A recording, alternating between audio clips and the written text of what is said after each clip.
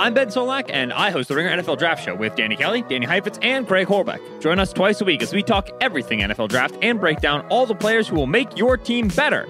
Except the Rams, because they don't really have any picks. Check us out on the Ringer NFL Draft Show on Spotify.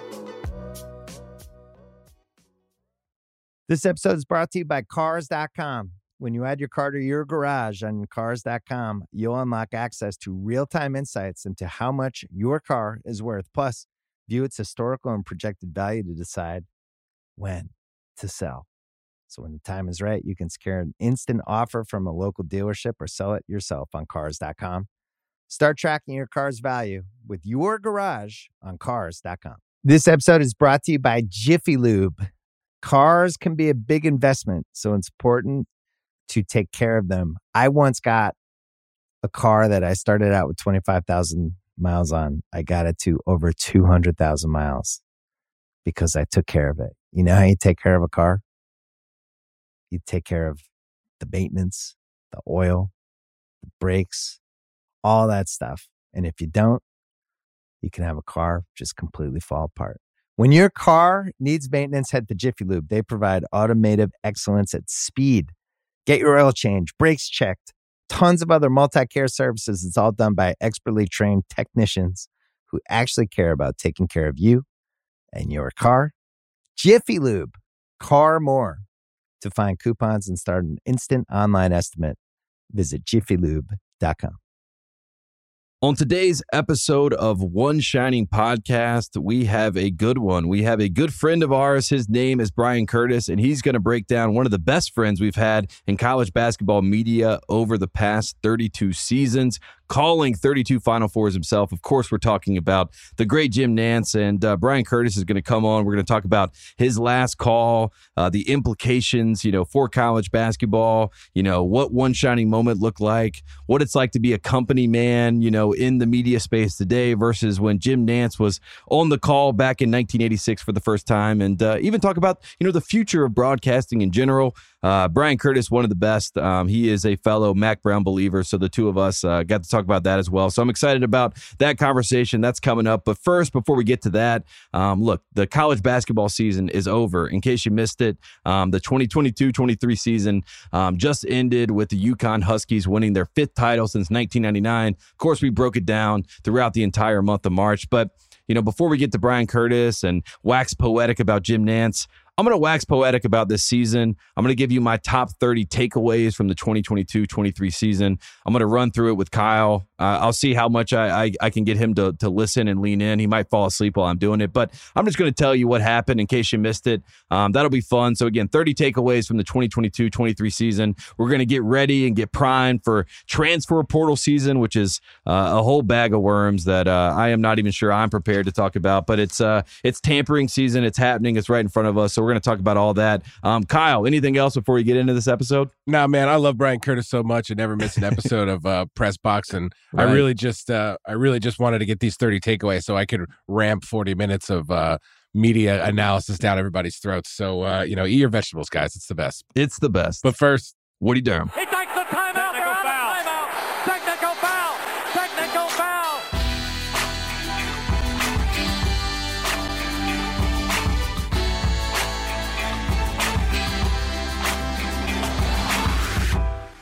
All right, it is Thursday, April 6th. I am at my house in Los Angeles, California. The season is officially over, Kyle. We made it. We made it through the gauntlet of March. We started on March 1st, and now it's April 6th. We did it. We got a national champion. We covered a tournament together. You were back on the saddle for the first time in quite some time. How you feeling? Do you feel like relief? Do you feel success? Like, what's going on in your mind? No, I felt the same way I did that night. It was just like, the first 2 weekends, I was like, what the fuck did I sign up for? But then I was like, hey, remember, it's not like this all the time. This is just the gulag or the gauntlet, whatever G word I'm supposed to use there. and then as it slowed down and it was like, we got to the end of the Elite Eight, and I was like, oh man, this is, I miss all the craziness. People are talking shit about the matchups and all this stuff.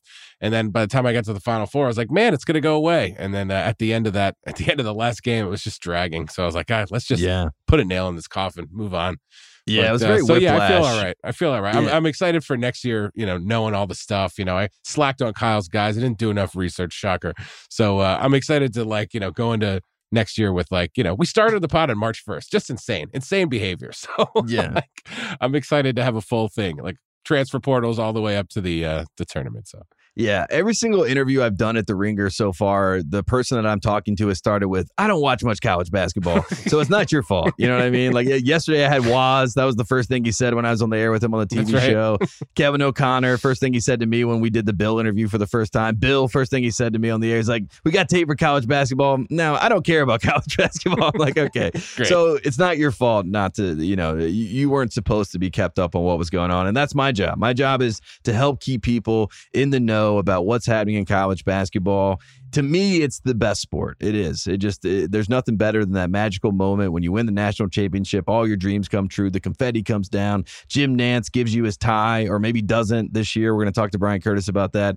But, I want to get everybody up to speed because that's the least I can do. Again, I parachuted in March. And then we just threw a lot of information at you. Shout out to Kyle Mann for being a part of the journey and throwing out a lot of information as well. So, and it was nice to have someone to talk to. I know when we first started, I went back to the Carolina Duke game and Bill's like, just do a show by yourself after the game. I think that was the first time it hit me that it was going to be a little bit different this time around.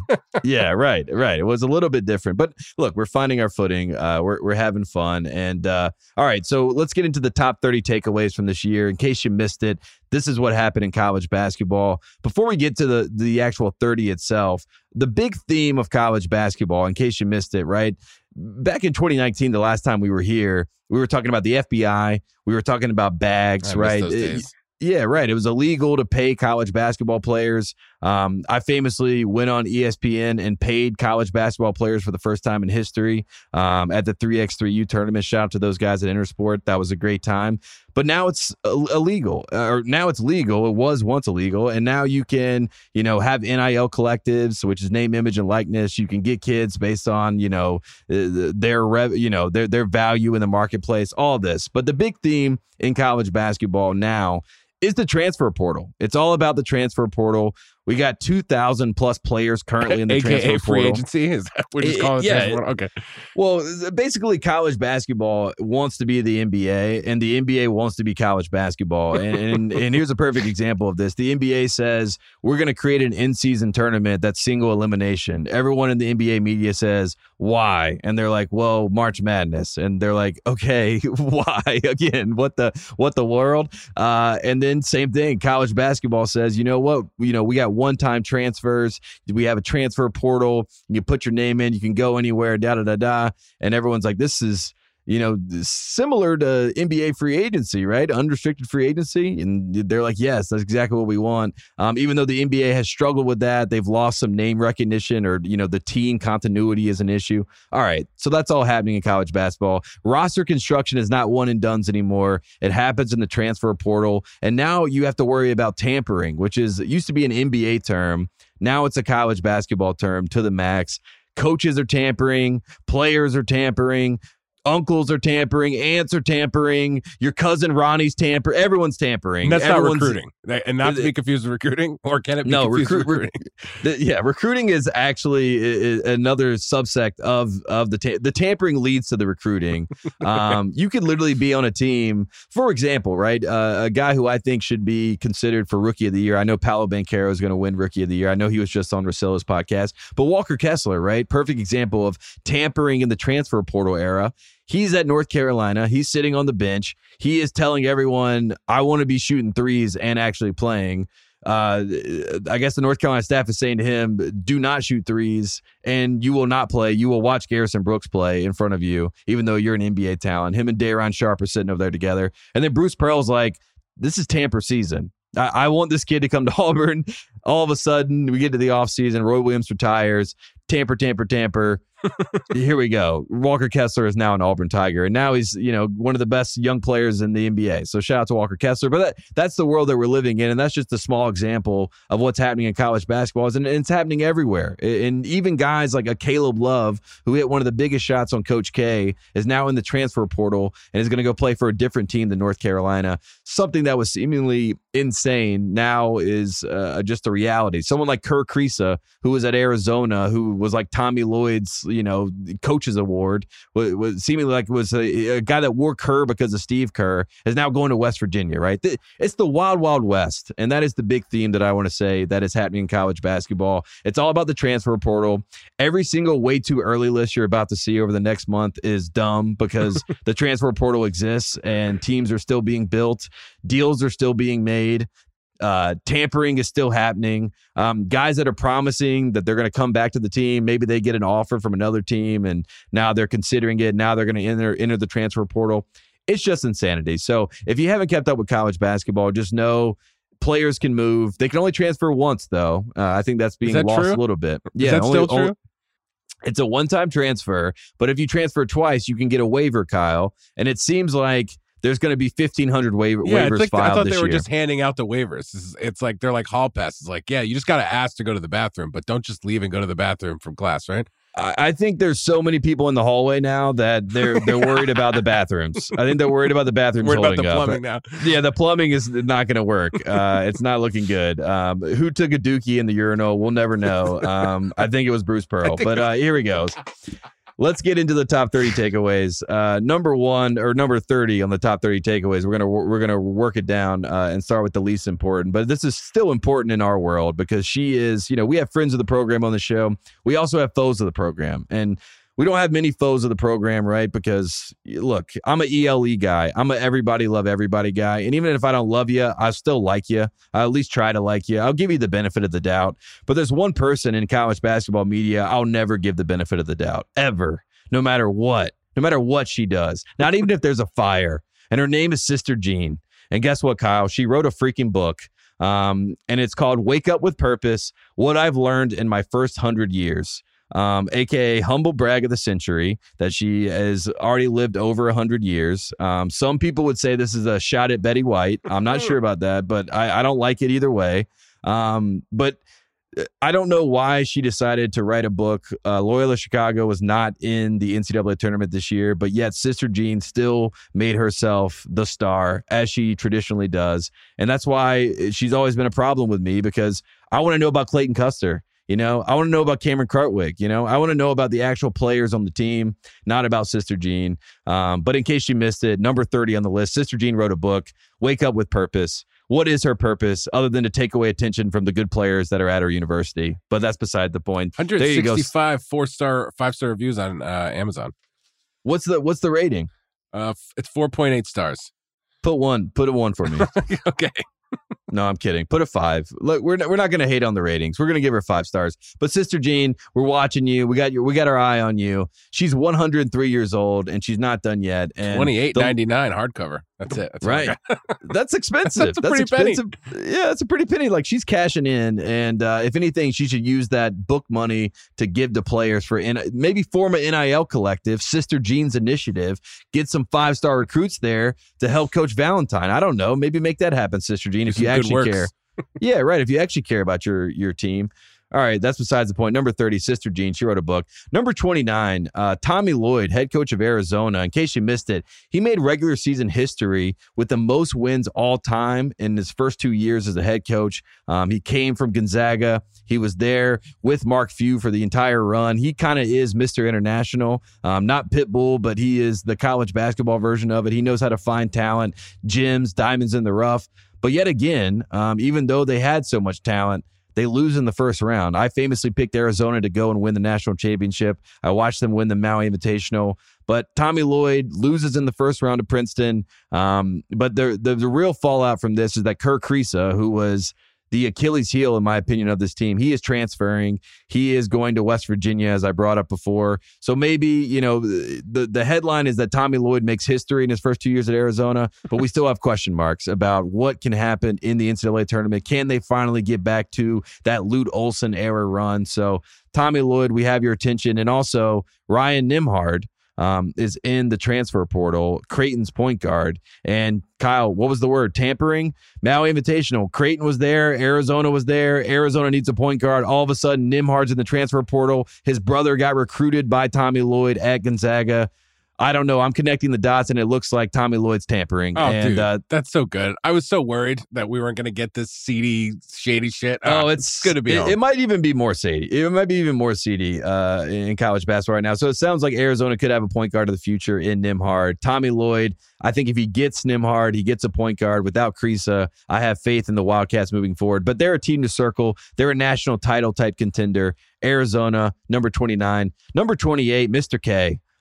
People forget Coach K, the artist formerly known as Coach K, went to the Final Four last year, lost to his rival, long-term rival, on the biggest stage in basketball. And then he promised after he lost, or I guess during the season, he promised to not be like Roy Williams. He said, I will not go to basketball games. I will not support this university.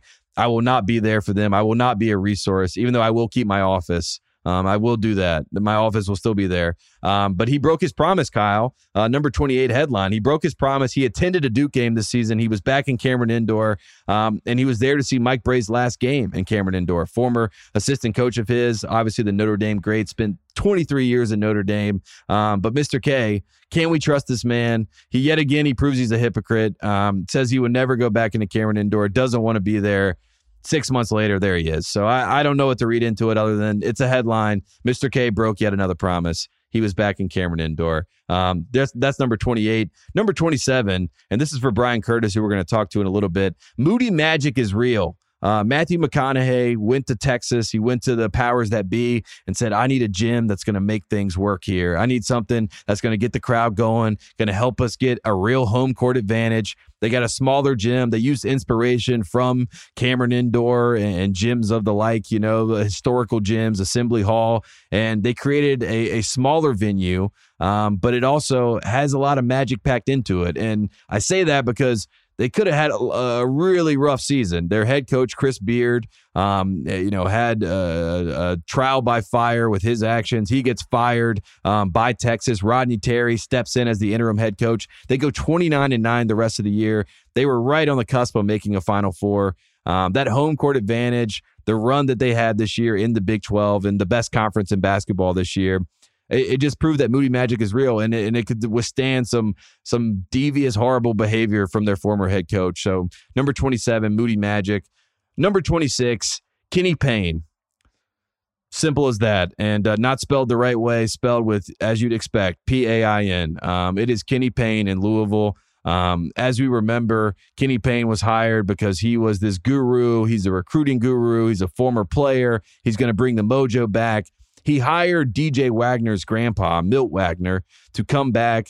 That was the tip of the cap that DJ Wagner, the number one player in the 2023 class, was going to go to Louisville. He was going to be there with his grandpa, and it's gone because his dad got signed by Kentucky, DeJuan Wagner. And DeJuan Wagner, his dad, convinced him to go to Kentucky, the rival of Louisville. So Kenny Payne misses out on DJ Wagner. He also has one of the worst teams in Louisville history. And I mean, to be quite honest, college basketball history. They didn't get their first win until mid-December, and that was against Western Kentucky. Shout out to Rick Stansberry, former bad guy of the year. No longer the coach of Western Kentucky, I'm guessing because he lost to Louisville, but he's out. And Kenny Payne wins 4 games in his first year. It's transfer galore right now in Louisville. I don't know what the path is moving forward. And the other side of the coin here, if you're a Louisville fan, unfortunately, is that Rick Pitino is back and hotter than ever. And you got rid of Rick Pitino for no reason really other than the pressure of the public and, the presidents and the board of trustees at that time. So Kenny Payne. Number 25, the AP poll is fraudulent, folks. It has been, and I say this with a heavy heart because it was proven this year based on the fact that the preseason number 1 team was my North Carolina Tar Heels. and they almost lost their first game to College of Charleston. Look, College of Charleston turned out to be a pretty good team, but the AP poll just gets it wrong. North Carolina is out of the AP poll by December 5th. They lose to Virginia Tech on the road without Armando Bacot. They lose to Iowa State. They lose to Alabama. The poll itself was just a rotating, cycle of teams that this team's number one, then they fall out. It was just, it was chaos. It was never correct. It had a lot of fraudulent issues. And also Connecticut, who ended up dominating the NCAA tournament, they weren't ranked in the preseason. And they said that not being ranked in the preseason is why they had such a chip on their shoulder. So the AP poll is the most fraudulent poll out there. It let us down again. It was completely wrong. My Tar Heels had to shoulder a lot of that blame. They were frauds as well. But there you go. Number 24 on our list, Maryland basketball matters again. Shout out to Scott Van Pelt and shout out to all the people in the DMV that are trying to get Maryland and the Terps back. They earned their first top 5 win since 2016 when they beat number 3 Purdue this year. That was a fun game, fun atmosphere. They're bringing in, assistant coaches from DeMatha. They're trying to make the Maryland magic happen again. Maryland's a program we need to be good in college basketball. Shout out to them. They're right there.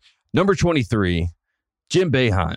Syracuse legend, Syracuse, curmudgeon, whatever word you want to use, a man that has pissed his pants multiple times on the sideline.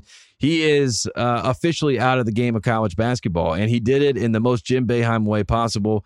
He begrudgingly retired in Greensboro, a city that he famously hates, that he never wanted to go to. He did a press conference after he lost. He said, you got to ask the administration if he's the coach anymore, which obviously implies that he's not the coach. He also said that he had already given his retirement speech and that the media had missed it. All very Jim Boeheim things to say and do. You dumbasses.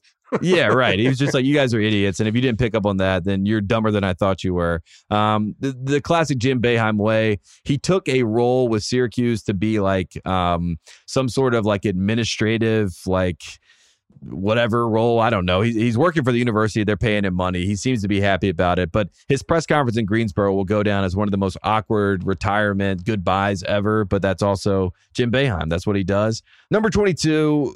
This is one that we learned in the tournament, and I think we should have learned it in 2021 when we saw them play, but there were no fans in the crowd, so it was a little bit different. But UCLA-Gonzaga is an all-time NCAA tournament matchup. We need it. We got to have it. The committee is making sure it happens. It always delivers, and as we saw this year, Amari Bailey, huge shot, very similar to the Marcus Page shot, and then Julian Strother hits the Chris Jenkins shot on top of it to get the win in Vegas. I think that was the best game of the tournament. Even though both these teams, Gonzaga ends up getting blown out by UConn, but UConn won the title, so I think that makes it a little bit more palatable. Also, Drew Timme is goodbye, and he's gone from college basketball. Kyle, I don't know if you saw this, but there will be no more South Park Timme references. There will be no more stroking of the mustache. There will be no more headbands. Maybe there will be the Gimme Timmy podcast. I think that will continue, but Drew Timme, he's out of the game. So that was a big headline, losing him, one of the big characters in college basketball. So shout out to Drew Timme. Coming up, number 21. I feel like this is where he's going to be consistently ranked because that's what he does when he's at this program. Maybe even higher though. Sean Miller. A man that, the last time Kyle and I were doing a podcast, he was in the midst of an FBI situation. He was, there were tapes involved. He was apparently on the phone. The tapes, were released, but also they didn't matter, I guess, because he's back coaching. He's back at Xavier, and he's better than ever now. He knows how to run offense. He had Sule Boom and Colby Jones. They were great for the Xavier team. They had a great season. He's kind of turned into an offensive mastermind of sorts. So Sean Miller, back in the zeitgeist, loved by the people, loved by Xavier, goes back to a program that he helped get to a certain level. He's trying to get them to their Final Four that they're looking for, right? The one that will get them over the hump. They had a good season. They get to the Sweet 16. So Sean Miller, he's back and better than ever. And remember, he never gave any money to a player in the state of Arizona on a Tuesday while knowing he did it. So just always remember that. Always remember that, and go watch that press conference because that is the greatest example of plausible deniability we've ever seen in college basketball. That is our favorite ability. It's deniability, and that is what Sean Miller works under. Shout out to him. Here we go. Number 20. This is a good one. Miami provided the blueprint for the NIL roster. which is crazy because in the offseason, this was a hot topic. A lot of people were very upset about this. Kansas State's guard, Nigel Pack, it's reported that he gets $800,000 to go to Miami. Then there was a response from Isaiah Wong, their current guard, who had just led them to a big upset over Walker Kessler and Jabari Smith in Auburn on the way to the 2022 Elite Eight. And Isaiah Wong says, well, if that's what he's getting, I'm going to need the same type of bag. And Miami said, of course, that's how we do things. This is Miami. This we are who we say we are. We are the you already know. And Coach Larinaga just took this roster that NIL helped cultivate, create, and turn them into a real contender, gets them to the program's first Final Four. Like I said, went to the Elite Eight last year. They're the class of the ACC. They share the ACC regular season. And Coach L is looking like a Hall of Famer confirmed. So pretty big deal there for Miami fans. Shout out to Kevin Clark. Number 19, this is another star in Florida that we got to talk about. His name is Dusty May. And I think his name is... we're sleeping on it. I think it's a good name. I think he's a good character. I like the way he carried himself throughout the entire NCAA tournament. He felt like he expected to win every game he played in. And dare I say, he reminded me of Brad Stevens. He gave me very, very much 2010 Brad Stevens vibes. And Dusty May is a former manager of Indiana. He's the perfect person for Indiana fans to, Photoshop, the Indiana sweater, the night sweater, and say, he's our future head coach. He's the HBC we're looking for. Dusty May decided to sign an extension with FAU. I see them as like a preseason top 25 team coming up, so they're going to be in the conversation again. And I'm a fan of Dusty May. I think he's a really good basketball coach, so it's good. We needed more characters, and we needed good basketball coaches to actually come to the forefront. Dusty May did his job. Speaking of good basketball coaches that are good characters, number 18, the Must Bus rolls on. So in case you missed it, the Must Bus lost his mind at the Maui Invitational. He was threatening officials. He was threatening tournament executives. I think he threatened me on the way out. I mean, he was pointing at everybody. He said they didn't want him to win. They didn't want Arkansas to be one of these top teams, yada, yada, yada. But the Must Bus, despite the injuries that Brazil suffered, and obviously Nick Smith was in and out of the lineup the entire year, he gets them back to their third straight Sweet 16. They kind of just ran out of gas when they played against UConn in the Sweet 16. Again, they lost to the national champion, so you can't be that upset about that. Last year, they lose to a Duke team that looked like they could go on to win the national championship. So, and look, Arkansas hadn't made a Sweet 16 since 1996 prior to the Must Bus coming to town. So shout out to the Must Bus. Number 17, another great character. His daughter, Katie Underwood, was a former intern. We love Brad Underwood. And in case you forgot, one of the greatest moments this year in college basketball, Brad Underwood, after Illinois played Penn State, they threw up a dud. They played a really terrible game. He went into the press conference, questioned the leadership of his team. And then when asked about the leadership of his team, he went... that he made a fart noise into the microphone. That is something that it'll play back in my head for quite some time. I still think about it every now and then. I thought it was like one of the purest coaching moments I've seen. It also lit a fire under his team. Some people thought at the time it was childish, immature, ridiculous. I thought it was college basketball, baby. That's what we do. Farts are never not funny either. Remember that.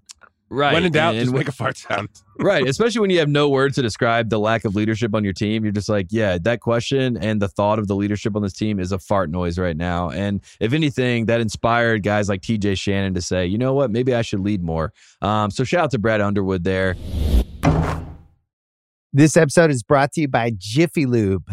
Cars can be a big investment, so it's important to take care of them. I once got a car that I started out with 25,000 miles on. I got it to over 200,000 miles because I took care of it. You know how you take care of a car?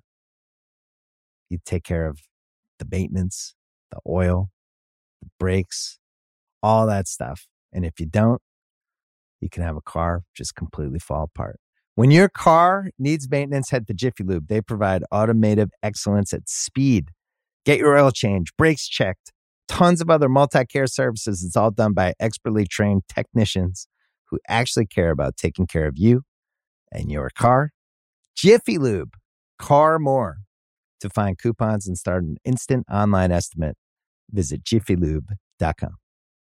All right, coming back. Number 16 on our list of our 30 takeaways. Someone that fell out of favor when we talk about college basketball coaches and the future and what it looks like. Almost, kind of jumped the shark a little bit. And his name is Shaka Smart. And Shaka Smart, with the greatest get out of Dodge move in history, leaves Texas before they fire him. He said, I'm breaking up with you before you can break up with me.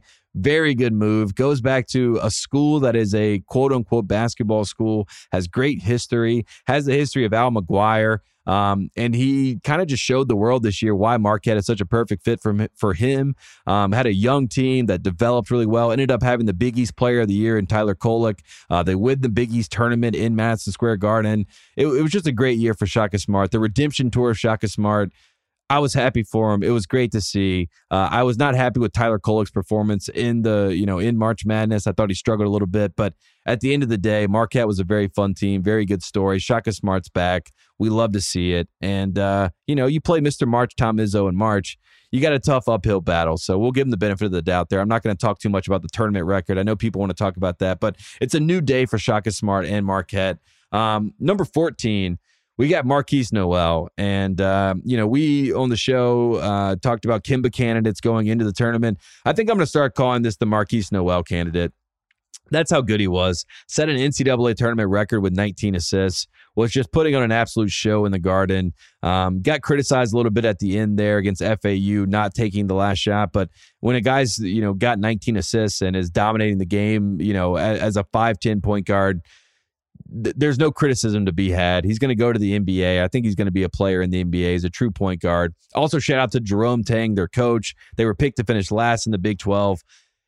FYI, they did not finish last. They had a great year. They could have made the Final Four. They were right there on the precipice. And also, I feel like the general American audience, every year in March Madness, there's like a rap song that kind of just cuts through the surface and catches white America's attention. And Little Baby this year did that. Low Down by Little Baby was the pregame song that they played, Jerome Tang, and they were all clapping, getting fired up. And, we needed that kind of energy to get into the world, to showcase how fun this team is. And Jerome Tang, he checks all the boxes, Kyle. I'm a big fan. So pretty big headline there. And a guy we're going to talk a lot about in the future. Jerome Tang was with Baylor, with Scott Drew. He knows something. He's got it figured out. He knows how to find players. I like his talent evaluation. And I like that when Kansas State beat Kansas, he said, that's what we expect to do. That's what we do here. All right, moving forward. Whew, we're getting down, folks. Number 13, right, Kyle? Am I keeping my 14. Number 14? I'm struggling with my numbers here. For the second time in history, in case you missed it, a 16 seed beat a 1 seed, and it just so happened to feature National Player of the Year Zach Edey. Tobin Anderson was the head coach of FDU. He is a guy that has come from D3 to D2, literally worked his way all the way up. Now he's the coach of Iona, but Fairleigh Dickinson, an all-time game, an all-time performance. Literally going to be a Disney movie probably at some point. I don't know who gets the Disney movie, UMBC or FDU, or maybe they both get it. But it was just a great David versus Goliath moment.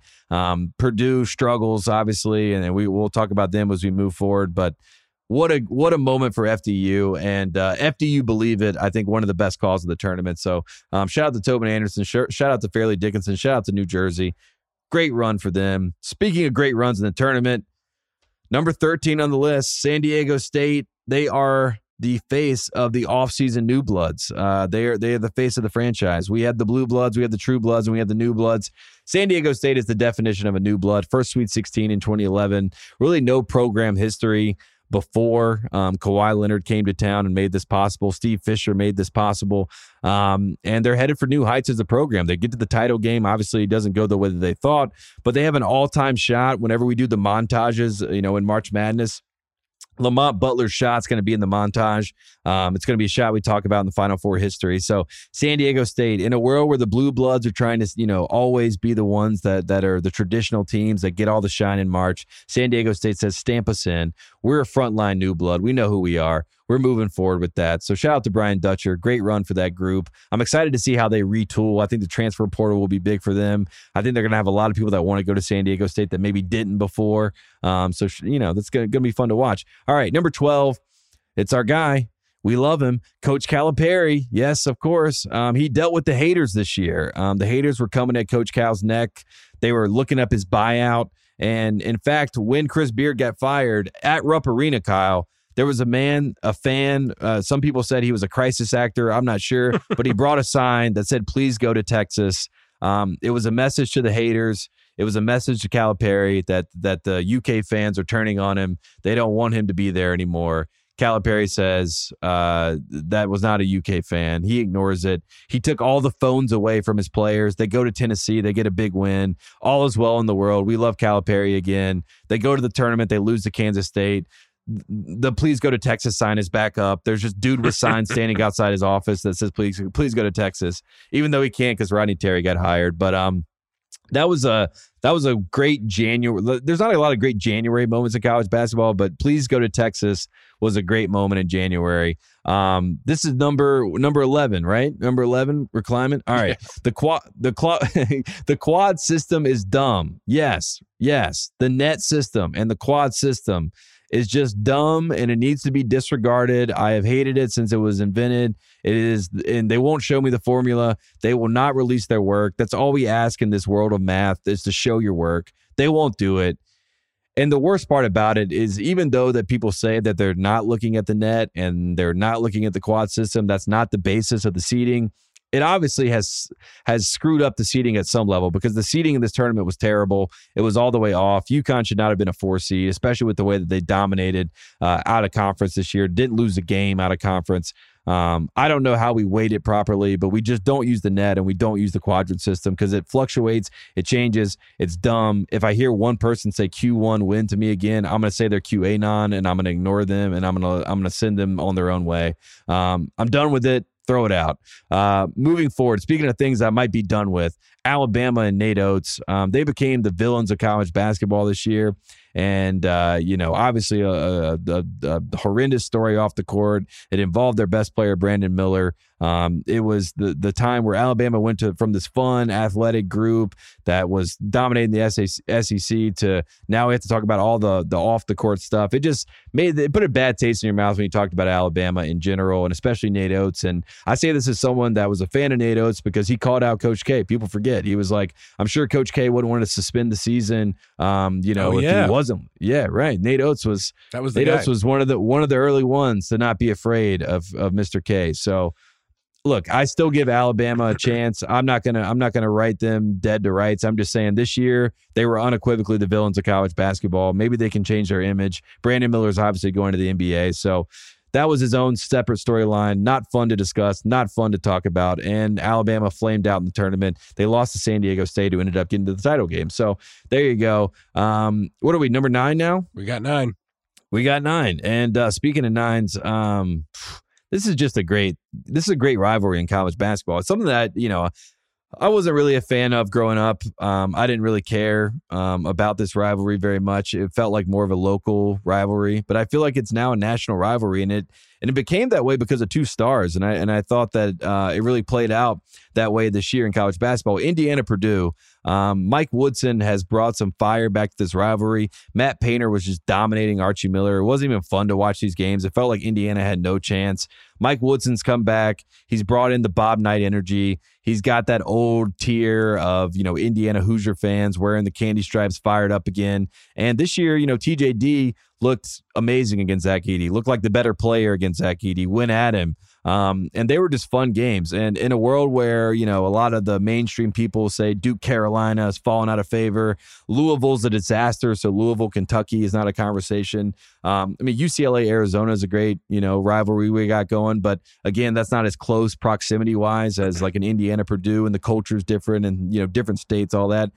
I think Indiana-Purdue is a top-tier rivalry in college basketball. We have to lean into it. We have to embrace it. I think this game's only going to get better with time with these 2 coaches. So that was a big, number 9, big talking point for me. Indiana-Purdue, you have my attention. You're up there. You have my respect. Louisville, Kentucky, sorry, you don't. All right, number 8. This one really hurts because we wanted this to happen. We're going to talk to Bryan Curtis a little bit about this, but Houston's season of destiny ends in early defeat, and much to Jim Nantz's chagrin. I think Jim Nantz wanted this as much as we wanted it. We wanted Houston to be in the Final Four in Houston, a little homecoming. They look like a team that could do it all year. They were a talented group. Some injuries obviously affected them. I felt bad for Kelvin Sampson. He got his little, shining moment in the national championship game. They showed him in the crowd, but it should have been more. So Houston let me down a little bit this year, and we, like I said, we don't get the destiny that we always wanted. Number 7, this is something that I'm frankly almost tired of talking about, and maybe people will say my own conference bias is at play here, but man, the Big Ten sucks, Kyle. I'm so tired of watching the Big Ten get in the NCAA tournament and lose, and then blame everybody else and say, yeah, we actually did deserve 9 teams, and these are just the odds. We just got bad matchups, bad draws. How many bad matchups do you have to have before I have to question the integrity of the conference? Also, Maryland did not win a national championship for your conference. They won it in the ACC. Mm-hmm. Stop saying that 2002 is your title. It's not. And shout out to Tom Izzo, because yet again, he's the only man that can do it. Him and John Beilein. Bring Beilein back. Please bring Beilein back. I don't know where he should go in the Big Ten, but bring it back. But those guys are carrying the banner for the Big Ten. I think Michigan State, I like Chris Holtmann at Ohio State. I think if they can reload, maybe they're a team that could do it. But somebody other than Mr. March himself has to help this conference in March. And Matt Painter, we're all looking at you. Maybe if you're a Big Ten fan, you blame Painter. Also, if you're a Big Ten fan, maybe you don't care about the conference. Maybe you're like, I don't care what the conference does. I just care about my team. So you don't care about this designation by me, but a bust. That's all I can say. A bust again in the tournament. Hated to see it. The Big East, though, not a bust. They look like a powerhouse again, and the Big East is back. Not the old Big East. It's a little bit different now. Because one of the coaches, Ed Cooley, left Providence and is going to Georgetown. That would have never happened in the old Big East. They would have rather killed somebody than let that happen in the old Big East. But the new Big East is fun. I'm excited about what's ahead. We're going to talk about another guy in the Big East that I think is my number one storyline, but we'll get there. The Big East is a powerhouse again. It's fun. I'm happy to see Georgetown have some relevancy. I'm going to miss Patrick Ewing, but he had his run. He won the 2021 Big East tournament. We all remember it was great. Speaking of winning tournaments, the UConn Huskies, they win their 5th title since 1999. I have to keep saying that because it still hasn't quite washed over me yet. I can't believe it's real. And now the blue blood conversation is just going to be obnoxious, more so than ever. It used to be pretty succinct, in my opinion, but now, you got a lot of people chirping. A lot of people are upset. Me and Kyle Mann talked about this, but I'm happy for Dan Hurley. I'm not a Hurley guy, obviously. I'm a North Carolina guy, so Bobby Hurley was never my cup of tea. But I like Bobby Hurley, the coach. I'll be honest. I'll break the fourth wall. I like Bobby Hurley as a coach. And you know what I like about Dan Hurley? Dan Hurley I thought he was a little arrogant at times, but I think he was just trying to speak his truth. He said when he lost to Villanova a couple years ago, he said, get us while you can, just get us while you can. And I thought that was obnoxious. I was like, okay, Dan Hurley, whatever you say, Jay Wright's going to keep getting you. But lucky for him, Jay Wright retired. And all of a sudden, Dan Hurley and the UConn Huskies, they get to the biggest stage. You can't say anything about it because they absolutely dominated everybody. And it was an ultimate message to the haters. Dan Hurley, the UConn Huskies win their national championship, and now they're a team we're going to talk about. I mean, they might be preseason number 1. So I think that was a big takeaway. Speaking of blue bloods, my guy, the man himself, the Mick Cronin, he's the man. I mean, there's no one that has won me over as far as like a new age basketball coach more than Mick Cronin. I used to not like Mick Cronin at Cincinnati for whatever reason. But when he's gotten to UCLA, he just has this assurance about himself. I like the way that he, dresses in the suits. I like the way that his players play. I loved the combination on the wing of Jaime Jaquez and Jalen Clark. I'm going to miss both those guys. I thought they represented UCLA to the max. Tiger Campbell, your guy, Kyle's guy. Definitely. Very lovable man. A great, pure point guard. They were just a great team. And the fact that they lost 2 starters and they still made the Sweet 16, I just think, obviously it didn't work out, but I think if this team is healthy, we could be talking about an all-time game between UCLA and UConn to go to the Final Four in the Elite Eight. I think that's what we would have seen. So Mick Cronin, ultimate respect, excited for what UCLA looks like in the future. They're going to be great. Number 3, this is more of a reminder than anything. Matt Painter still hasn't made a Final Four. And, we do legacy talk here. We got to talk about coaches and, the pantheons and the tiers. Matt Painter is a really, really good basketball coach. I saw Parlay Kid was getting killed by Harry for calling him a very good basketball coach, but he is a very, very good basketball coach. But he's got to win in March. And losing to FDU and losing the way that they lost was just deflating. I mean, I'm not a Purdue fan, and I'm watching that game, and I just felt deflated. I hope that this is a chance for Matt Painter to re-up on what Virginia did in 2019. They lose to a 16 seed in 2018. Then they come back in 2019. Zach Edey, the National Player of the Year, is coming back, so that's good news. So Matt Painter maybe makes a Final Four next year, but big takeaway, Matt Painter still without a Final Four, still question marks. I don't like it. I'm worried about Purdue, but we'll see what happens there. Number 2, and this guy is... he was on his way, and this team was on their way. They had the most... I said I'm not going to mention quad 1 wins, but here I am. Kansas had the most quad 1 wins in college basketball, bar none. Wasn't even close. And then Bill Self had what was reported as a heart attack. I guess he got stents in his heart. But regardless, Bill Self misses the NCAA tournament. Kansas gets upset by Arkansas. I have to think, and then he did a press conference yesterday. There was a lot of rumblings that Bill Self was going to retire. Instead, Bill Self went in there Wolf of Wall Street style and said, I'm back, and we're going to be bigger and better than ever, which I don't even know how that's possible given the success of Bill Self in this Kansas program. But he says it's going to happen. I believe it's going to happen. Bill Self is back. Bill Self is ready. He's looking for his whistle. He's got his trophies in the back of the car. He's going to load the wagon. And the number 2 big takeaway of this season is that Kansas is not going anywhere. Bill Self's not going anywhere. Watch out for the Jayhawks. At number 1, and I think this is a given, I have my St. John's basketball as life shirt on. We were looking for a king of New York. Everybody's looking for a king of New York. Everyone's looking for Frank Lucas. Everyone's looking for American Gangster. And he's going to be wearing a white suit, and he's going to be stalking the sidelines at MSG. He said he wants to play every home game at MSG. He said there's not enough capacity in Queens to have the type of crowds that he expects for this St. John's program, which is why we love Slick Rick Pitino. He's never been slicker. He's never been Ricker, and he's going to be in Madison Square Garden. And we were trying to find who the face of MSG is. We were talking about this last year when I was at the Big East tournament, like who is the face of MSG. We gave it to Calhoun because he was kind of standing in the background. Rick Pitino's not standing in the background, folks. He's going to be on the sidelines, and he's going to be acting exactly as you'd expect. He's already trying to tamper. He's already trying to steal recruits from North Carolina. One of them being Ian Jackson, a.k.a. Captain Jack. There's another kid, Boogie Fland, who's a point guard that's also on his radar. I would expect both of them to end up with Rick Pitino because that's just how this goes. That's what Rick does. Rick makes it happen.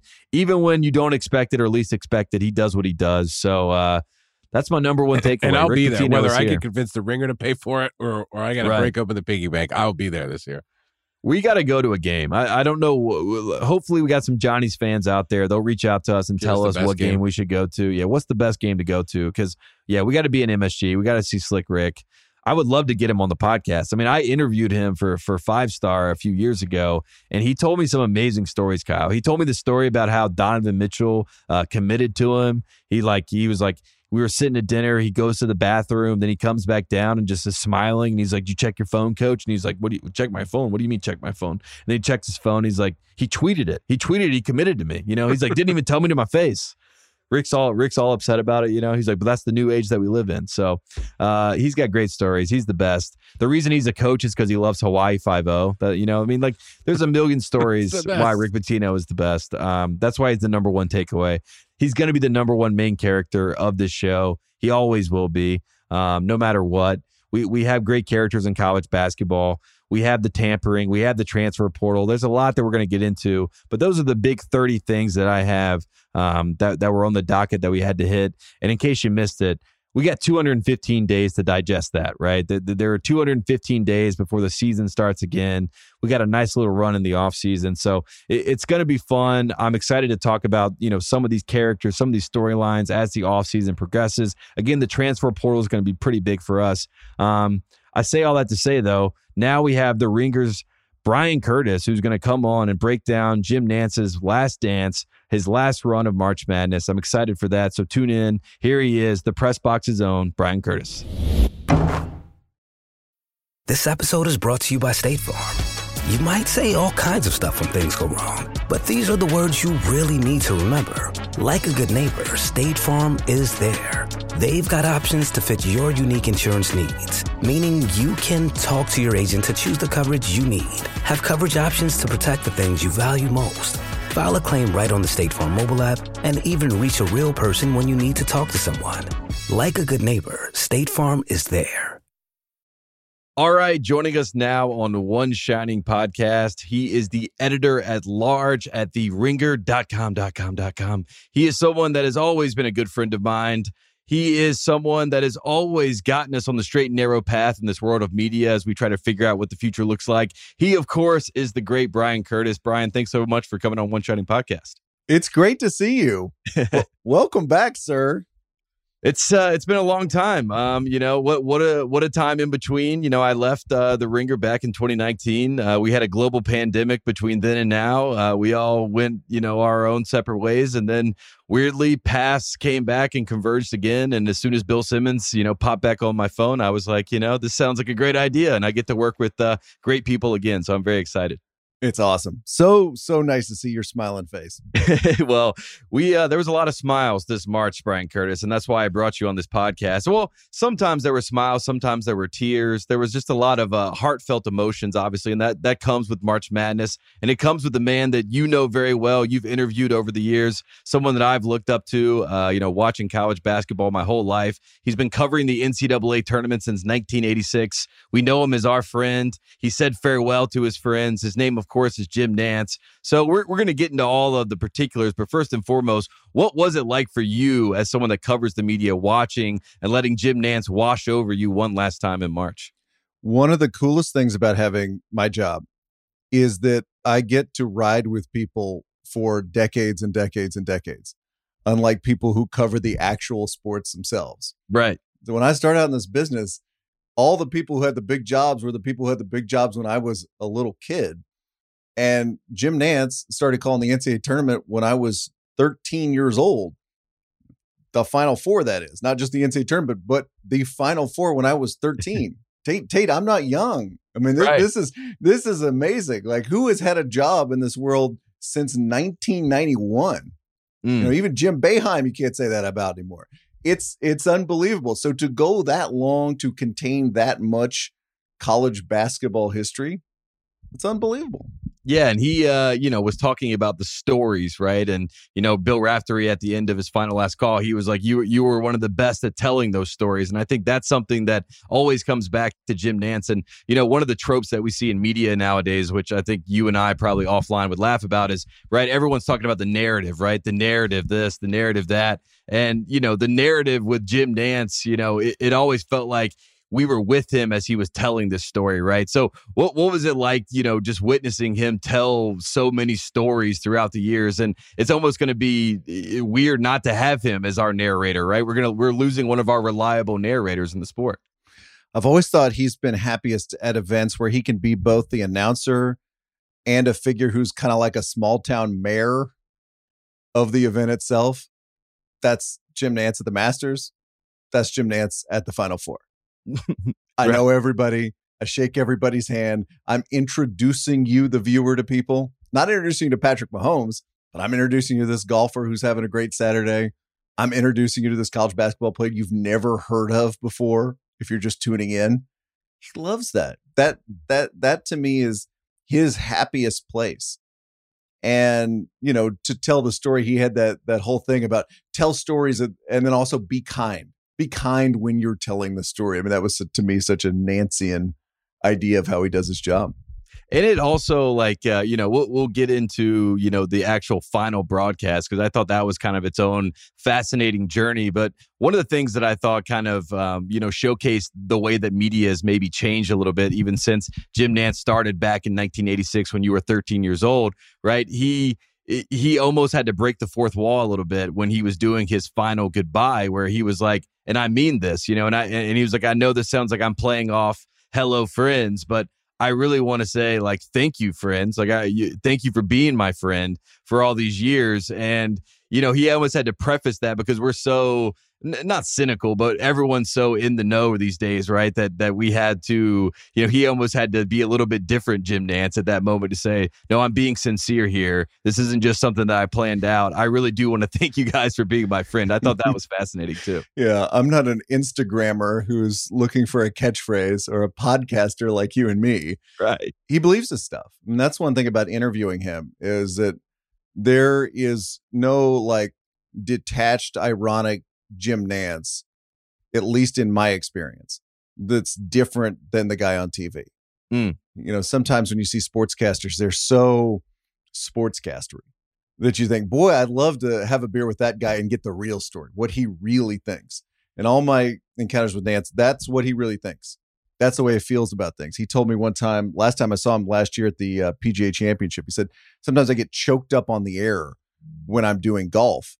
And viewers can hear me because there'll be this layout and I'll sit there and have to recover because I am emotional on the air about what is happening in the golf tournament. And then I recover and call the 18th hole. That's Jim Nantz. That's Jim Nantz, right? That is like the Jim Nantz difference, right? That we always see when we're out there. And I thought the theme of his Final Four this year, obviously there was a hope, there was a belief. I talked about this a lot on the podcast that, you know, there was a world in which, right, Jim Nantz, the Final Four goes back to Houston. Jim Nantz gets to see his alma mater, right? He gets to see Kelvin Sampson. This was the team that was, you know, they weren't preseason number one, but they kind of were wink preseason number one, right? My North Carolina Tar Heels won the narrative battle of the offseason. They win over the AP voters. But the idea was that Jim Nantz gets to call his Houston Cougars in Houston one last time, one last tie, right? This whole dream. We didn't get to see that, obviously, because Miami and just the fact that Houston, you know, wasn't able to put it together, had injuries, all this other stuff. How sad do you think Jim Nantz was deep down, or how much did we just try to impress that idea upon him? You know, what is that fine line between those two realities? Yeah, speaking of projecting, as soon as Houston went down, I was like, you know what Jim Nantz's second favorite thing would be is to call a University of Texas national championship because it's a Southwest Conference. Like he would totally groove on that. He could find the connection, right? Yeah. That was just me. You know, I'm not sure Jim Nantz cared about that at all. It's funny. I guarantee you somewhere in his heart, he was thinking about that. He was thinking, if I'm going to sign off, this would be an absolutely perfect way to sign off, right? This is a guy that was on the golf team at Houston with Freddie Couples and later got to cover Fred Couples winning the Masters. Right, 1992. Yeah, very full circle thing, yeah. And that's why we think of him as a golf guy, but he was also there at the dawn of Phi Slamma-Jamma.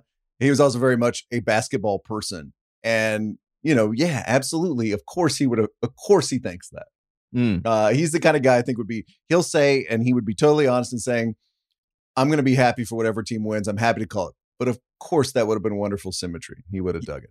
Yeah, and it would have been almost, you know, too poetic, right? And it's kind of funny to me. We saw last year, right, in 2022, he covers the Final Four. We get Carolina Duke the first time in the Final Four. On the opposite side, you have Villanova, who is, you know, one of the better programs, if not the best program of the 2010s, going up against Kansas, who is also arguing for that same, you know, kind of belt. So you're talking about titans of the game in the most watched Final Four. Like those games are some of the most watched games we've seen in television over the past 10 years, right? So Jim Nantz, he has that Final Four last year with Coach K's final game that he's on the call for against his rival, right? Such a huge moment. And then you get, you know, into this Final Four. I'm looking at the ratings. This is the least watched, you know, men's Final Four on record, right? The 14 million people watch it as opposed to the 18 million that we saw last year. So it is like it's like a almost unfortunate that the field didn't reflect the big moment for Jim Nantz. And that is that something that we can all kind of mourn a little bit, because I felt like that was something that hurt my heart a little bit in the end as well. I think one thing I could say is that the game of college basketball has changed more radically than any sport he's covered over the period of the last several decades. You look at the Masters, kind of the Masters. Right. You look at the NFL, it's kind of the NFL. You know, he started out, needless to say, before the NIL, before the age of the massive college basketball transfers all across the country, right? A time when we would now look like, wow, the NCAA was stealing a lot of money from college basketball players. Right. But it was an idea when a lot of people in this world were grooving on amateurism, right? This is the noble thing. This is the pure the student athlete playing for the love of the game, all that. Yeah, this is the pure thing. And obviously CBS's coverage was, grooving on those same fumes. I mean, that's what it was, right? So to me, in a way, it's symbolic of how much the game has changed over the period he's covered it. And again, to me, radically more than any other sport he's dealt with. And, I think that's the other wrinkle of the Jim Nantz story and even the college basketball story. I was talking about a reliable narrator. College basketball, that he's been almost a conscience of sorts for college basketball. Once we get to March, we get the CBS coverage. You get Jim Nantz there. You get Raph there.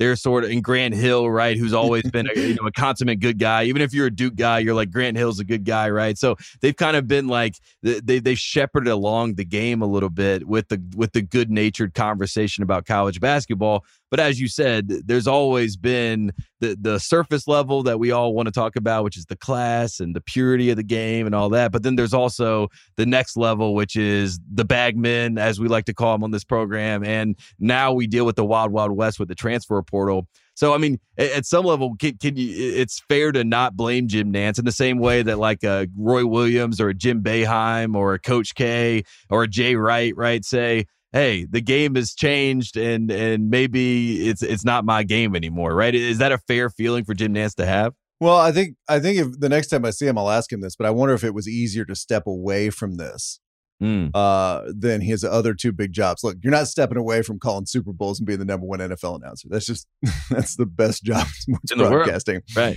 The Masters, he said he wants to get to 50. Started that in 86 too. Wants to get up to 50. So he's got a little ways to go there. But just because the nature of college basketball changed so much that it wasn't easier for him to just be like, okay, call it a day, hand the ball to Ian Eagle, and we go from here.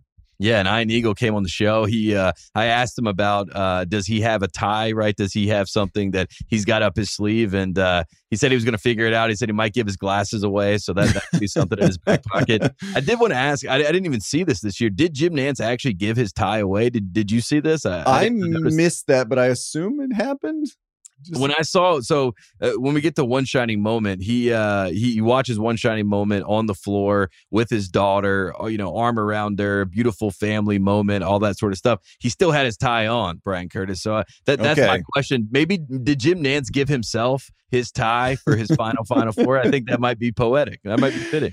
Yeah, I mean, I was going to say send it to the Museum of Broadcasting, but giving it to himself would have been an additional wrinkle.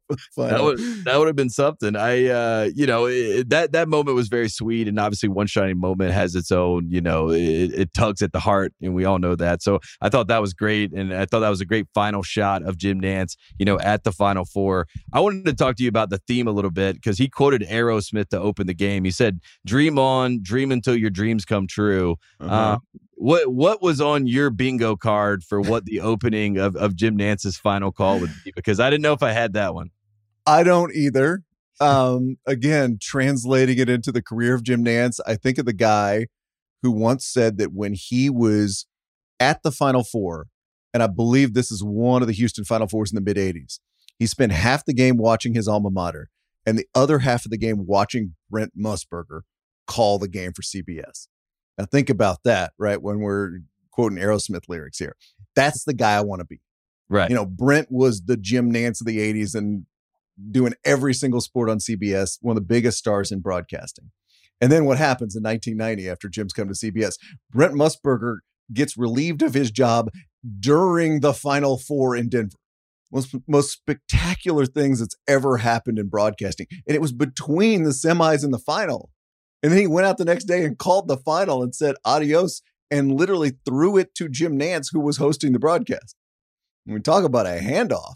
Right. And then to see your hero in that light, for the final time. And also that was another thing I wanted to ask you about Nantz because, in media, right, everything is changing. The whole landscape has shifted. And even when I was a kid, I wanted to be on ESPN, right? That was what we talked about, that, you want to be a sportscaster. You want to be Stuart Scott. You want to be Dan Patrick. You want to be Rich Eisen. You wanted to go be a Sports Center anchor, right? That was like a path. And the idea was you would hopefully be there for as long as they'd let you be there, right? You'd be a lifer.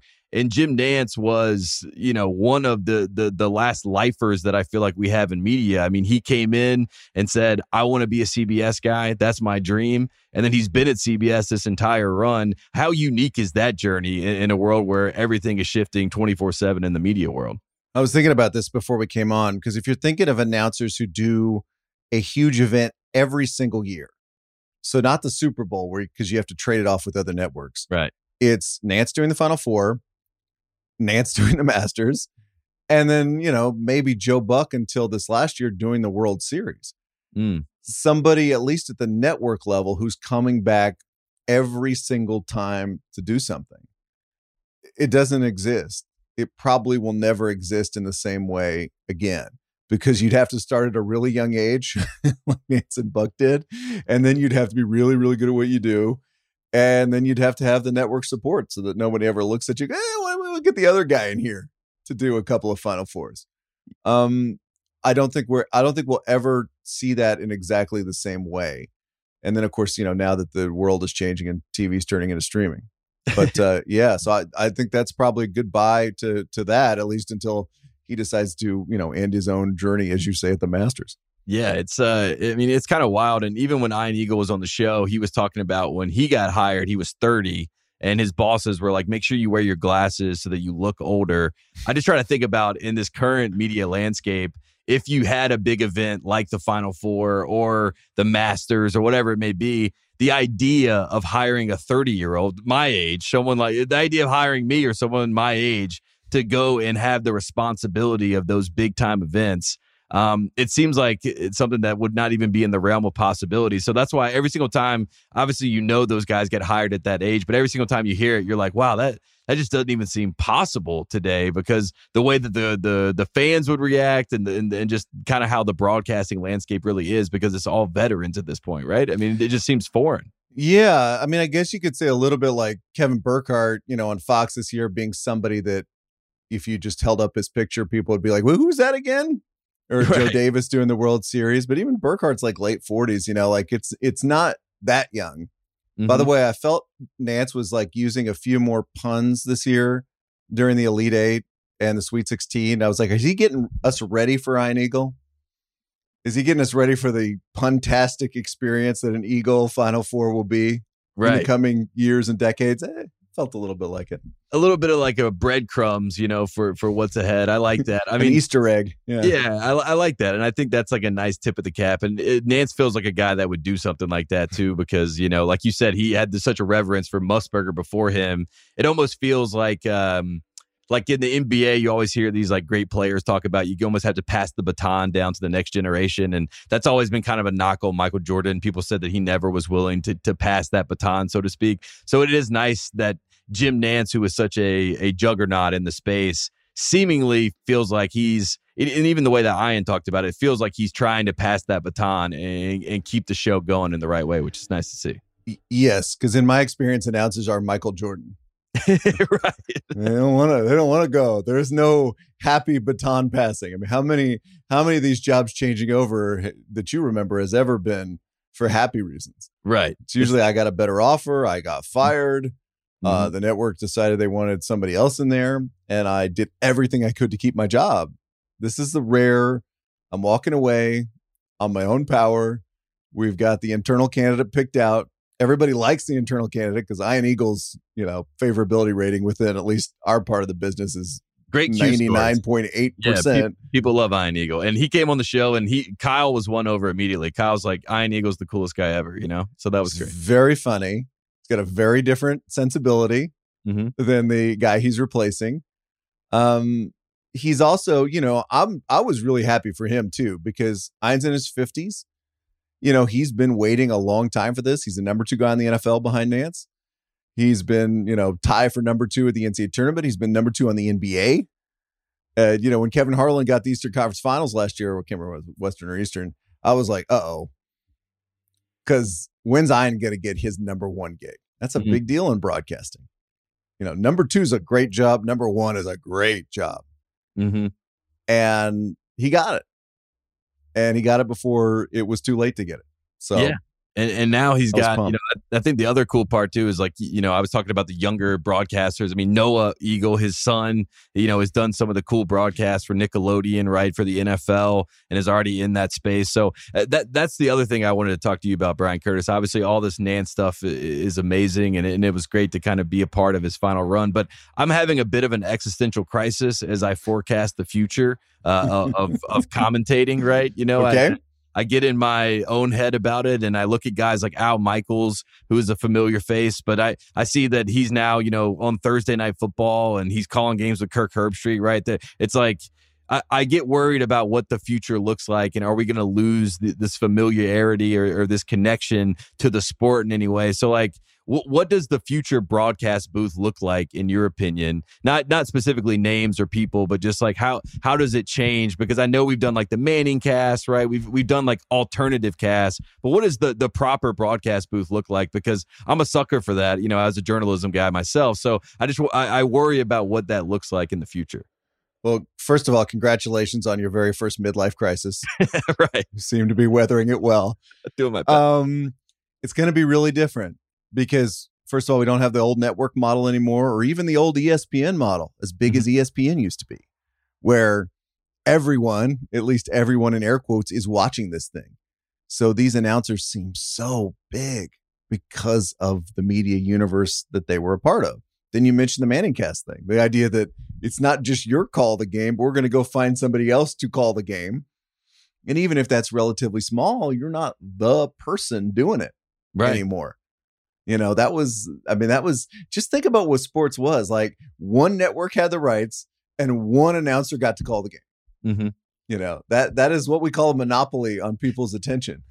Right. And that's never going to be the same way again, and even just like people just glancing at their phones and just not paying attention to what you're saying in the same way. So I think the future will still be really good in terms of quality. Like I said, when you're watching the tournament and you're hearing Harlan, you're hearing Eagles, like these people are awesome at calling basketball. They're really, really good. But I just think everything will feel a little different and a little bit smaller. Not because the announcer is not as good, but just because of the way the world's changed. Yeah, and I think, that was one of the terms that I always loved in my first iteration with the Ringer when, the Sean Finney and guys would talk about the monoculture, Chris Ryan, right? There is a lack of monoculture even in sports now, which it used to be. We all watched the Masters and we all heard Jim Nantz call it, and we all saw Tiger Woods make that putt, or we saw, Phil Mickelson hit that shot, and we all talked about it and we all saw it and we all witnessed it. And now, even with the Masters, right, you got like masters.com, and now guys are watching their featured group and they're not watching the same broadcast. Everything is splintered. So it's a lot harder to have the same conversation, and that's everywhere. But I think I'm just having a hard time accepting it in sports. It might be on me, Bryan Curtis. Maybe it might be. And sports is the closest thing we have left to the monoculture. It's not the Academy Awards anymore. It's not, sports and I guess elections. I mean, that's the one time where everybody comes together. It's like we are watching the thing. Yeah. And even if it's a slightly diminished NCAA tournament Final Four in terms of ratings, it's still a big, big audience, in television land. Yeah. So yeah, we got to keep the one monoculture. We got to make sure there's at least one left. Please, sports, please make it happen. Why is it that with sparkling water, I'm always playing guessing games with what flavor I'm drinking? Is it citrus? Is it aluminum can flavored? Not sure. Sparkling ice, though, they really mean flavor. Like in-your-face flavor. Orange mango, black raspberry. Don't even get me started on the strawberry lemonade. Kiwi strawberry slid right into my taste buds DMs last night and let them know who's boss. No subtleties there, and no sugar either. But it does have vitamins and antioxidants. Find sparkling ice at a major grocery store or club retailer near you. Sparkling ice. Anything but subtle. I did see some monoculture tendencies, and it wasn't with the men's Final Four. It was actually with the women's Final Four. Yes. And I wanted to ask you about this because I thought this was a fascinating media response and just like a great conversation, and sometimes not so great conversation, right? With the volatility that was going back and forth between different culture groups and things like that. But just in general, how fascinating was it for you to be in the middle of March Madness? And I cover college basketball, the men's side, obviously the majority of the time, but the women's side kind of won the PR war this year. I mean, they were the talk of the town. It was leading Sports Center. It was leading every sports show. How insane was that to watch and witness this year? is a better Final Four. I mean, is that fair to say? I was texting somebody about this the other day, and I was like, I don't know what I'm going to remember from the men's tournament this year. Again, I say this as a sad Texas fan, but so calculate that as you must. But I will remember that Iowa South Carolina game forever. And that was awesome. And the final two. I mean, it's just like that was unbelievably compelling television. Right. And then you mentioned you have this weird and often kind of bad bonfire happening on social media at the same time. But it was amazing. Like it was awesome basketball to watch. Yeah, if you didn't have a Twitter account and you just watched the women's Final Four and you specifically watched the South Carolina game, I mean, that South Carolina team with the Leah Boston, Dawn Staley is such a figure in basketball. She's such a known entity. She's, you're talking about Gino Auriemma, but I mean, she is the current Gino Auriemma, right? I mean, she's the current, Pat, right? I mean, she's Pat Sullivan. She's right there at the top of the mountain. So to see her team that was undefeated having that pressure, it almost felt like Miracle on Ice a little bit, right? And then you have this Iowa team that, they're dancing a High School Musical before the game. They have this singular star, in Caitlin Clark, who everyone's saying, last year she didn't live up to the hype and all this sort of stuff. So it was very much like this great story, right? Which kind of goes back to the Jim Nantz part of this conversation, right? The women's game, somehow they formed a better story to tell and sell to the people, and we ate it up. And it was great basketball on the back end of it, right? Yeah. And it's like it's what we want, where it's like these are the best players in college basketball duking it out in the Final Four and playing at the absolute height of their game. Right. What more do you want? That's what we all want. This rules. And it was really, really cool. Like I said, that's what I will probably remember from this year. Yeah, I think if I had to do it over, if I was like a big media exec, I would have sent Jim Nantz to the women's championship game. I would have made an executive decision, say send him there. Let him go for one more. Let him have back-to-back games. Let's see what happens. A couple more Nantz notes that I wanted to throw your way that I thought were pretty interesting, because I saw a lot of people after Houston left, they were like, there's no more Nantz connections. There's no more, way to weave that story. The first game that Jim Nantz called with Bill Raftery was a Miami basketball game. Did you know this? I did not know that. So I looked that up, and I thought that was pretty fascinating that, Miami, which is, they don't have much basketball history. We know them as the you already know football dynasty, not as this basketball juggernaut. But obviously what Larinaga has done, that was like a fascinating wrinkle that Raftery, his first time with Jim Nantz was a Miami basketball game, and then they get to call a Final Four game. So I wanted to point that out and say, well, and get your thoughts also on Raftery. Like how much more time do we have with Raftery too? I mean, I feel like that's the other part of this thing why I'm having an existential crisis, right? It's like every single time I think about it, I'm like, no, this is too much. It's weighing too heavily on me. Raft and Eagle go very well together, just in terms of humor, in terms of sensibility. So I think we've probably got some more left. I personally, if I'm being the king of broadcasting, want to reevaluate the whole do we need 3 announcers to call the Final Four kind of thing. Because Raft and Hill do this really irritating thing where Raft will make a point and Hill be like, I completely agree, or I agree during the games. Like, thank you for agreeing. I don't know. I need to know that. Maybe we just lay out and let them be made. I'm not a huge fan of the 3-man booth. So I wonder if they'll sort of rethink that. Yeah, like reshape the booth a little bit. I also thought you mentioned like that little dynamic. There was a dynamic in the last championship game when Jim Nantz opened the broadcast, right? He brings everyone in. He does the hello, friends, welcome to Houston, the whole thing. Grant Hill at one point, as they're talking about the keys to the game, Grant Hill brings up the spotlight. He calls Jim Nantz the GOAT. He kind of set up this moment and felt like Nantz was like, ready to accept that moment. But Raph was already ready to jump on what he was going to say. So Raph was like, this is the biggest spotlight for these players and their families. You know what I mean? So it kind of like ruined the moment. I felt like Nantz never really got his moment. Like they didn't even show him on camera at the end of the game. Yeah. What did you think about that? Because I found that a little, maybe he decided that, but I felt like we needed a little bit more of him to kind of like at least have the spotlight for a little bit, Yeah, and then Raph sort of came in there at the end when he was doing his sign off, and it was like, no, Jim has like a couple things he needs to say here. Jim's got 3 more points to hit. Yeah, right. So no, you can just lay out right here. We've already had the flowers given out. It was I know it's funny. I think those broadcast farewells are just they're never as good as somebody calling a game at their height. Because what's cool about sports broadcasting is it feels so organic in the moment when you really hit it, when you hit a big shot and you get just the right call underneath it. I remember one of the early Hill ones. Was it Villanova? I'm trying to remember what title that was. The winning 3 ball is in the air and Grant Hill's talking, and it's like, dude, we can just leave this, let's leave this one to fate. Let's let this one breathe right here. Yeah. Right. You're all good. You've done your job. So I don't know. It always feels a little stagey and inelegant to me, even at its best. Yeah. Speaking of like at their best, one call in the tournament that I did want to ask you about, speaking of breathing and letting the moment happen, when Furman hit the shot against Virginia, Kihei Clark throws it down the court.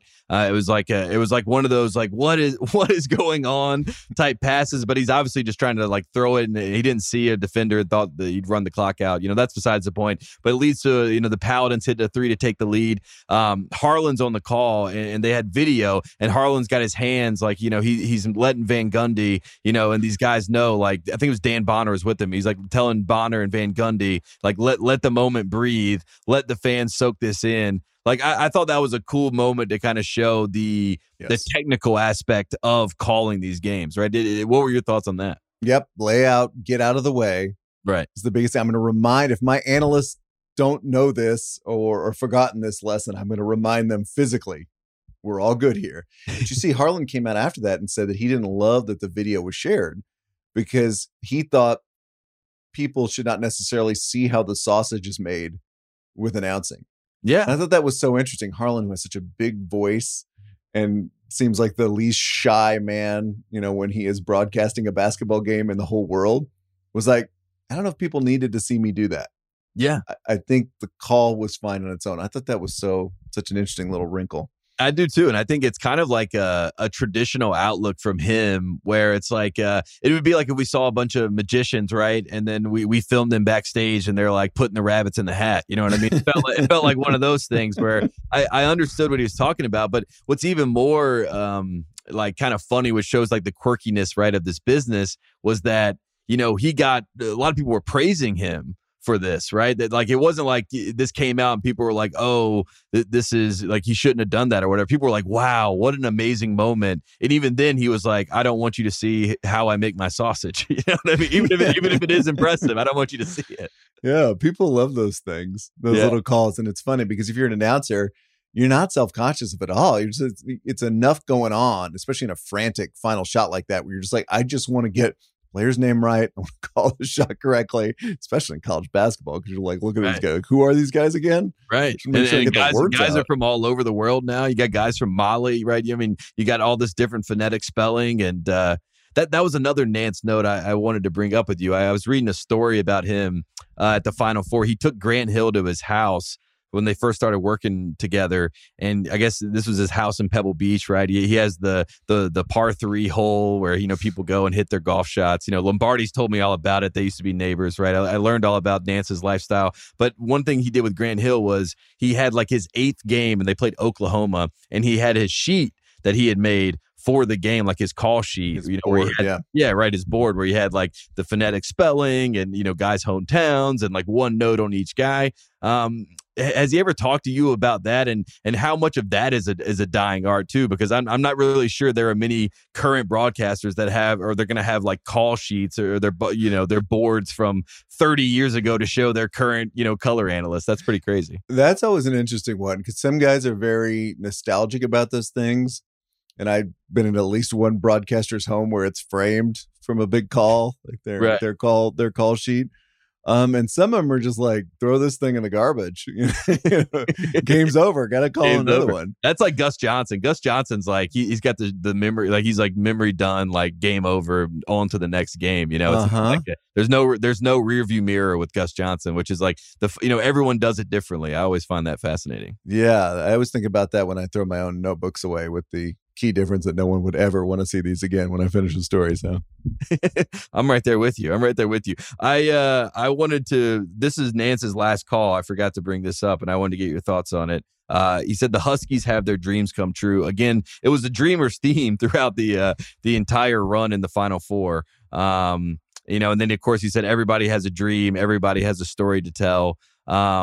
How much do we buy into the Dreamers theme, and what do we think about that last call? I felt like we could have taken more punch again. I wanted more. I felt like I want more time, and maybe that's the point, right? Maybe you want to leave us wanting more. Yeah, that's an interesting one. It's funny. I talked to him last year about this at the PGA because we were talking about, he often has, especially with a golf tournament, the last call ready to go, loaded up in the machine when the golfer putts in on 18 and wins the tournament. Like, gets ready.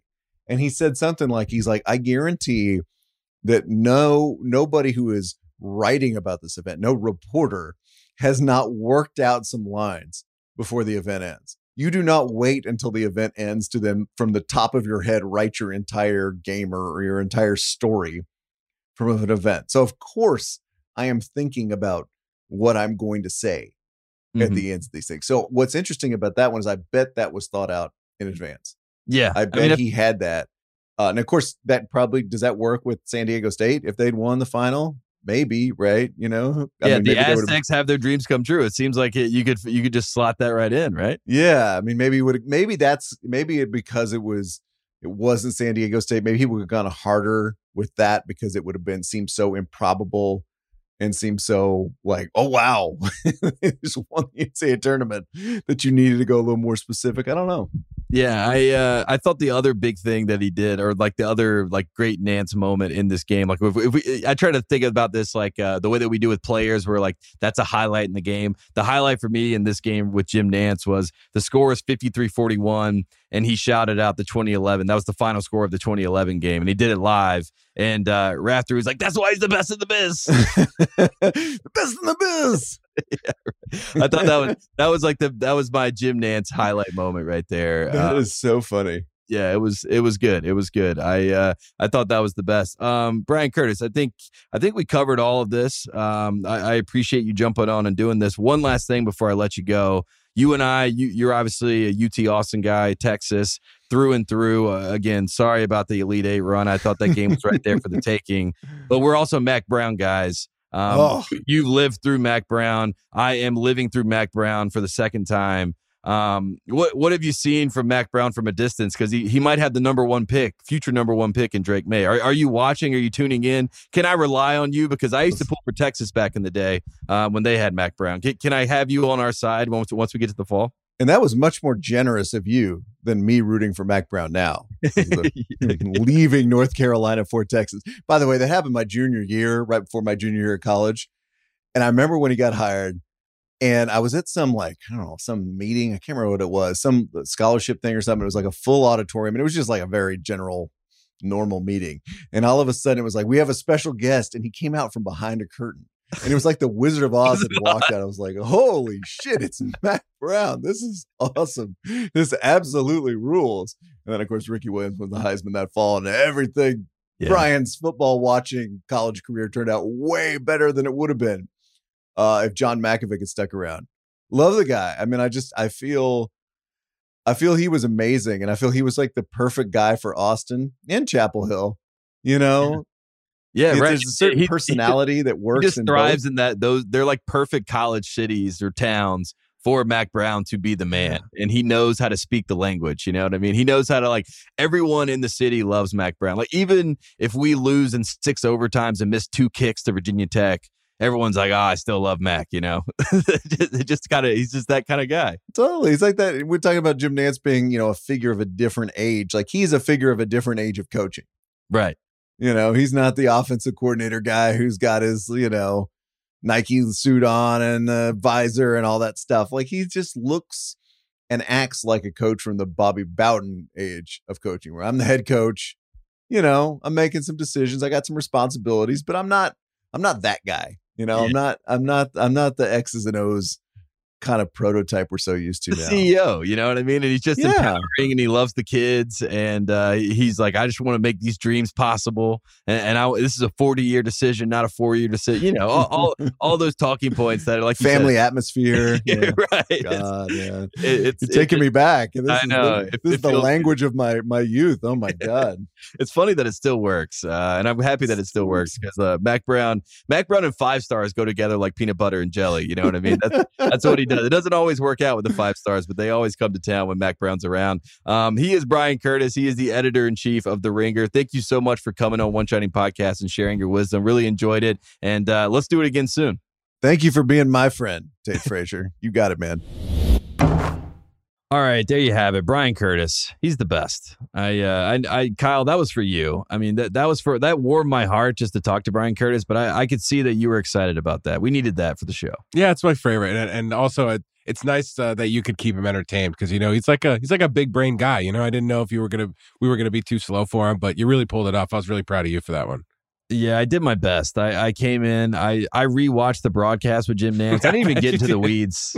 I didn't even get in the weeds with him because I assumed that I would have to, but we didn't. We had a nice conversation, and anytime I can talk about Mac Brown at the end, I'm fired up. So that was great. Bryan Curtis is the best. If you don't listen to the press box, you're really missing out.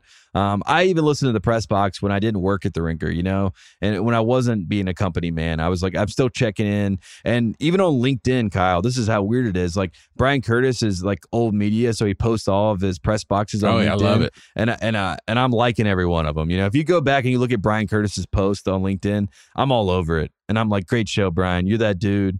Great point. Will AI take my job in media? I don't know. Tell me about it. But I'm going to listen and figure it out, you know. And I love the catchphrase. I think that's right. You know, I think that's right.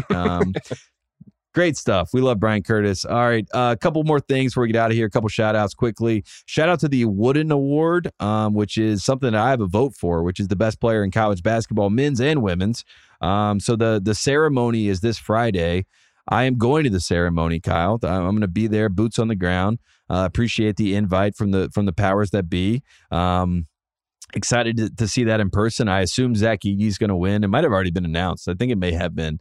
Zach Edey will probably win. Caitlin Clark. So it had to have been announced because I saw Caitlin Clark won, so she'll be in the building. Superstar Caitlin Clark. So that'll be fun.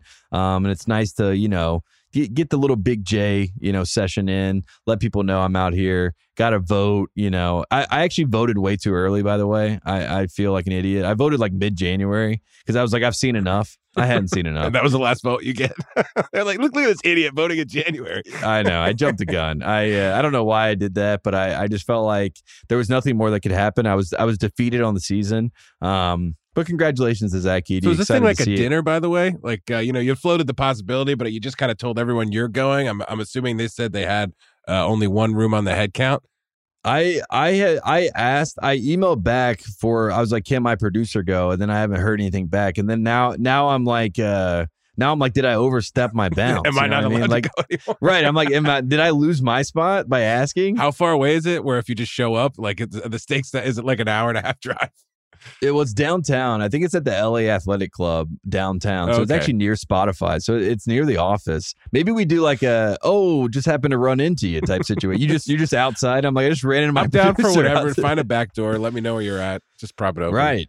I mean, I don't want to be there by myself. That's for sure. You know, that's what my girlfriend was asking me. She was like, you're just going to go by yourself? Like you're Steven Glansberg, you know, you're going to eat by yourself. And I'm like, I'm hoping that I get there and I make some friends, right? I mean, or at least like see some familiar faces or, you know, some of the other Jays that are there. I mean, you know, I don't know who would be there, but I don't know. I'm in my head about it. Sorry, man. I didn't mean to do this. I'll make the trip if you want to.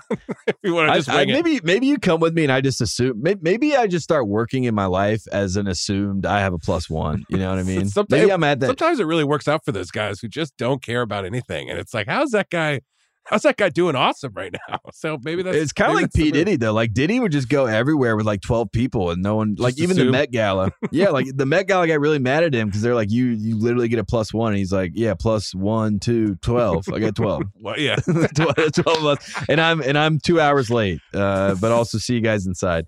I don't know. I think we'll figure it out. We'll devise a plan. We'll try to get in there. We'll infiltrate it, and then we'll report back on the podcast.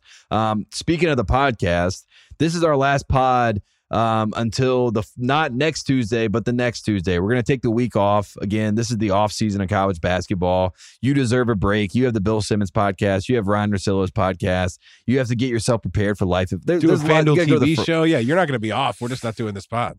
We're just not doing the pod, and that's another shout out. Shout out to FanDuel TV. The name of the show is Through the Ringer. If you want to DVR it, it came on first episode 9 a.m. Eastern time today on FanDuel TV. It's going to be on the Spotify app as well, which I just found out about, which is really cool. So you can watch it on the Spotify app. But yeah, we had a great show. Had Kevin O'Connor and Waz on. We talked about the biggest stories in the NBA.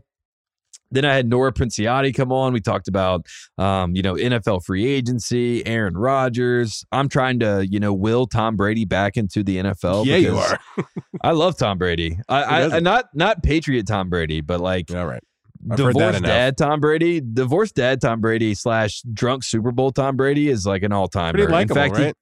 Well, he gave me major Michael Jordan vibes. And, like, I'm a sucker when you give me Michael Jordan vibes. Like, Tiger Woods, like, you have my heart forever. I'm like, Tom never gave me that until he did, And unfortunately for you, Kyle, he had to leave Belichick to get those vibes because Belichick was trying to Popovich him, you know what I mean? Instead of Phil Jackson him. He needed to help shepherd the ego, not deflate the ego, not to make a Deflategate joke. But, I mean, that's what he was doing. He was deflating the ego. And I'm happy that Tom's free. Me too. He deserves it. And Josh McDaniels, hey, guess who else is the offensive coordinator of the Raiders? Yeah. Our boy Lombardi. Right. You know what I mean? So, like, if you want to talk about, like, some collusion and some Patriots, mafioso, it's happening with the Raiders. So, but I got to talk about all that with Nora, which was fun. And then we're back on Tuesday. We're going to be talking about NBA stuff again. We're figuring out what the show looks like formatting wise. But it's a lot of fun. And when when Bill called me and was like, "Do you want to do this?" This was his top priority, to be honest. I mean, he wanted to do you this and your FanDuel stupid friend Kyle have play dates on. Yeah, he was like, "You guys can do your shit. stupid little podcast if you want to, but you're gonna have to work on this TV show and be a host and talk about other sports." Which I love college basketball to death. Obviously that's what this show is about centrally, but I love other sports as well. I love talking about them. I love talking to people that love the games that we all watch, and that we have a lot of those at the Ringer. So it's gonna be a fun show. It's every Tuesday, every Thursday. You're working on it. Hopefully we can like do some bits and things with each other. We're figuring it all out. We'll see if I can sneak onto the big screen. Who knows? You got to sneak onto the big screen. We need it. I need it. I need characters in the world. We got great producers and people working on it that, like Danny Corrales, who's working on it, was one of the first people I met when I came out to LA. People don't tell you this in the real world. Like when you come to the real world, there aren't people your age that you work with, so I didn't have friends I didn't know anyone in Los Angeles. So I'm just living in a Craigslist apartment and walking to LA Live every day. And Danny Corrales and Joe Fuentes, shout out Joe Fuentes. They were like the two people that were like, "Hey, you want to get a drink after this? Where are you from? What do you do?" It treated me like a normal human being, even though I was just an intern. So it's funny to be working with Danny again. He's the man. He's great. Connor Nevins, who's helping us with the show, booked the show. He was at Grantland when I was there and an intern. He was working at ESPN. He was like weirdly at a desk that was in Grantland, but not in Grantland. He was like proximity wise. And I was like, do I say hey? Do I not say hey? But now it's like we're working together. Yeah, now we're all the same team. We're all rowing in the same direction. It's a great example of why you never, not only do you not burn bridges. Yeah, right. You just always be nice to people because like things happen and they all work itself out and it all comes back full circle. So it's cool to be working with the great group of people. I'm excited about the show. Again, we're going to take 1 week off of OSP. Appreciate Bryan Curtis for coming on the show. It was a lot of fun. Going to have him back regularly if he's willing to do it. So we'll see what happens with that. But again, this has been One Shining Podcast. I'm Tate Frazier. He's producer Kyle, and we will see you in 2 weeks.